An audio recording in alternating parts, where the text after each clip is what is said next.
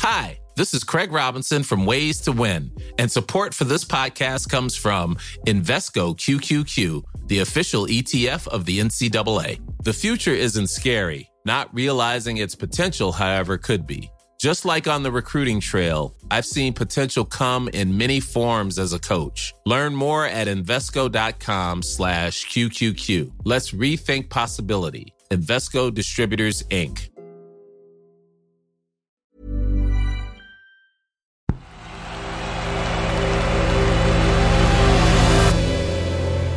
The Playmaker. Hi, I'm Chloe, and this is The Playmaker. One story every day to make sense of the world of football.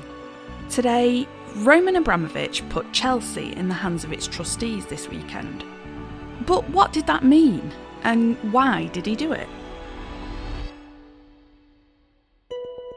When it comes to Russian oligarchs in London, there are none more high profile than Chelsea owner Roman Abramovich. After Russia invaded Ukraine last week, Downing Street hoped to put pressure on Vladimir Putin by sanctioning those UK-based oligarchs and seizing assets.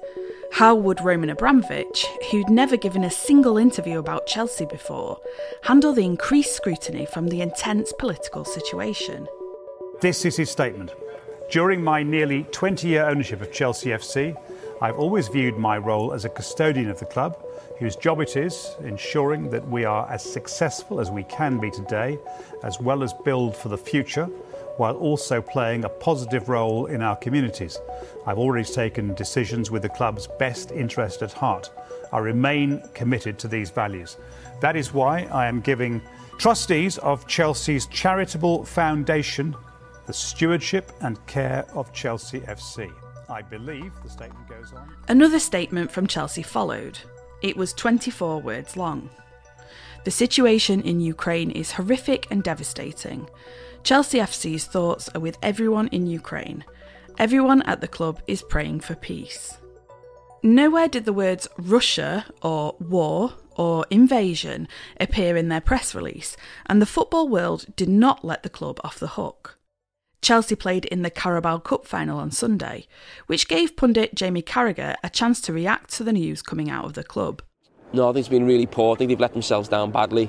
And I think the club came out today and put a statement out as well, but I think that was almost trying to rectify what Roman Abramovich had put out the night before. And I don't think they did that well either, really. So it's not worked out well for them at all. I think they've embarrassed themselves. They should be a lot stronger in what they said. Really. What did the Roman Abramovich statement mean in real terms? First of all, it definitely didn't mean that Roman Abramovich would be selling up. He bought 100% of Chelsea in 2003 after making his fortune when Russian oil assets were newly privatised. He remains the sole owner of Chelsea Football Club. The trustees that Roman Abramovich referred to are the custodians of Chelsea's charitable foundation. They include the Chelsea chairman, Bruce Buck, Chelsea women's boss, Emma Hayes, and Sir Hugh Robertson, the vice chair of the British Olympic Association.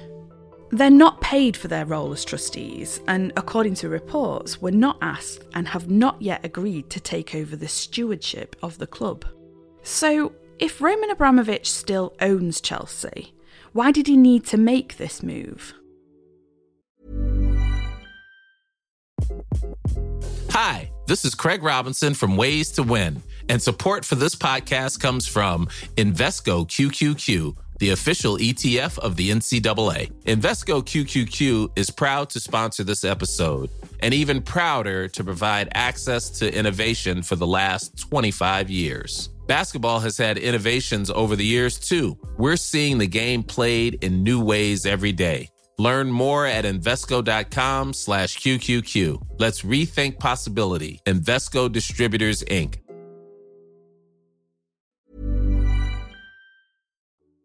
Chris Bryant, a Labour MP, told Parliament that he got hold of a leaked Home Office document from 2019. It said that Her Majesty's government's Russia strategy aims at targeting illicit finance and malign activity. And Roman Abramovich remains of interest over links to the Russian state and his public association with corrupt activity and practices. Surely Mr. Abramovich should no longer be able to own a football club in this country. Surely we should be looking at seizing some of his assets, including his £152 million home, and making sure that other people... Chris Bryant said the document revealed that Roman Abramovich had admitted in court that he'd paid for political influence. Like all oligarchs, he's had to deal with Vladimir Putin. In 2012, a UK High Court judge said Roman Abramovich had very good relations and privileged access to Putin. A 2016 BBC Panorama programme said a $33.5 million yacht was reportedly given to Vladimir Putin by Mr. Abramovich. He denies having a close relationship with Putin, and when asked about the yacht, his lawyers dismissed the claims as speculation and rumour. Despite the absolute denial of any links to the Russian government, Roman Abramovich was always going to face scrutiny when Russia invaded Ukraine. So when he handed over the stewardship of Chelsea to the trustees, he also took a step away from that intense scrutiny. And although the statement meant very little in real terms, it could be seen as a move to disconnect Chelsea, as a football club, from any potential sanctions Roman Abramovich may face personally. The wording was criticised, but it may have been less of a PR campaign and more of a document for legal protection for the club. On Monday, a spokesperson for Roman Abramovich confirmed that he'd been contacted by the Ukraine side for help in brokering a peaceful resolution, and was reportedly the only Russian to have agreed to this kind of request. The Abramovich representative also asked for understanding over why they've not commented on neither the situation as such, nor his involvement. Chelsea fans are facing an uncertain time. Has Roman Abramovich done enough to protect his football club?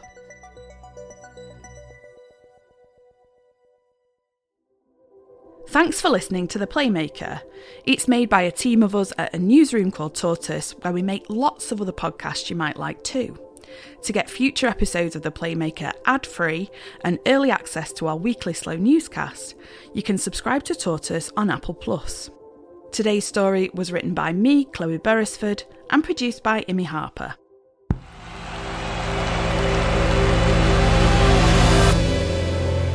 The Playmaker.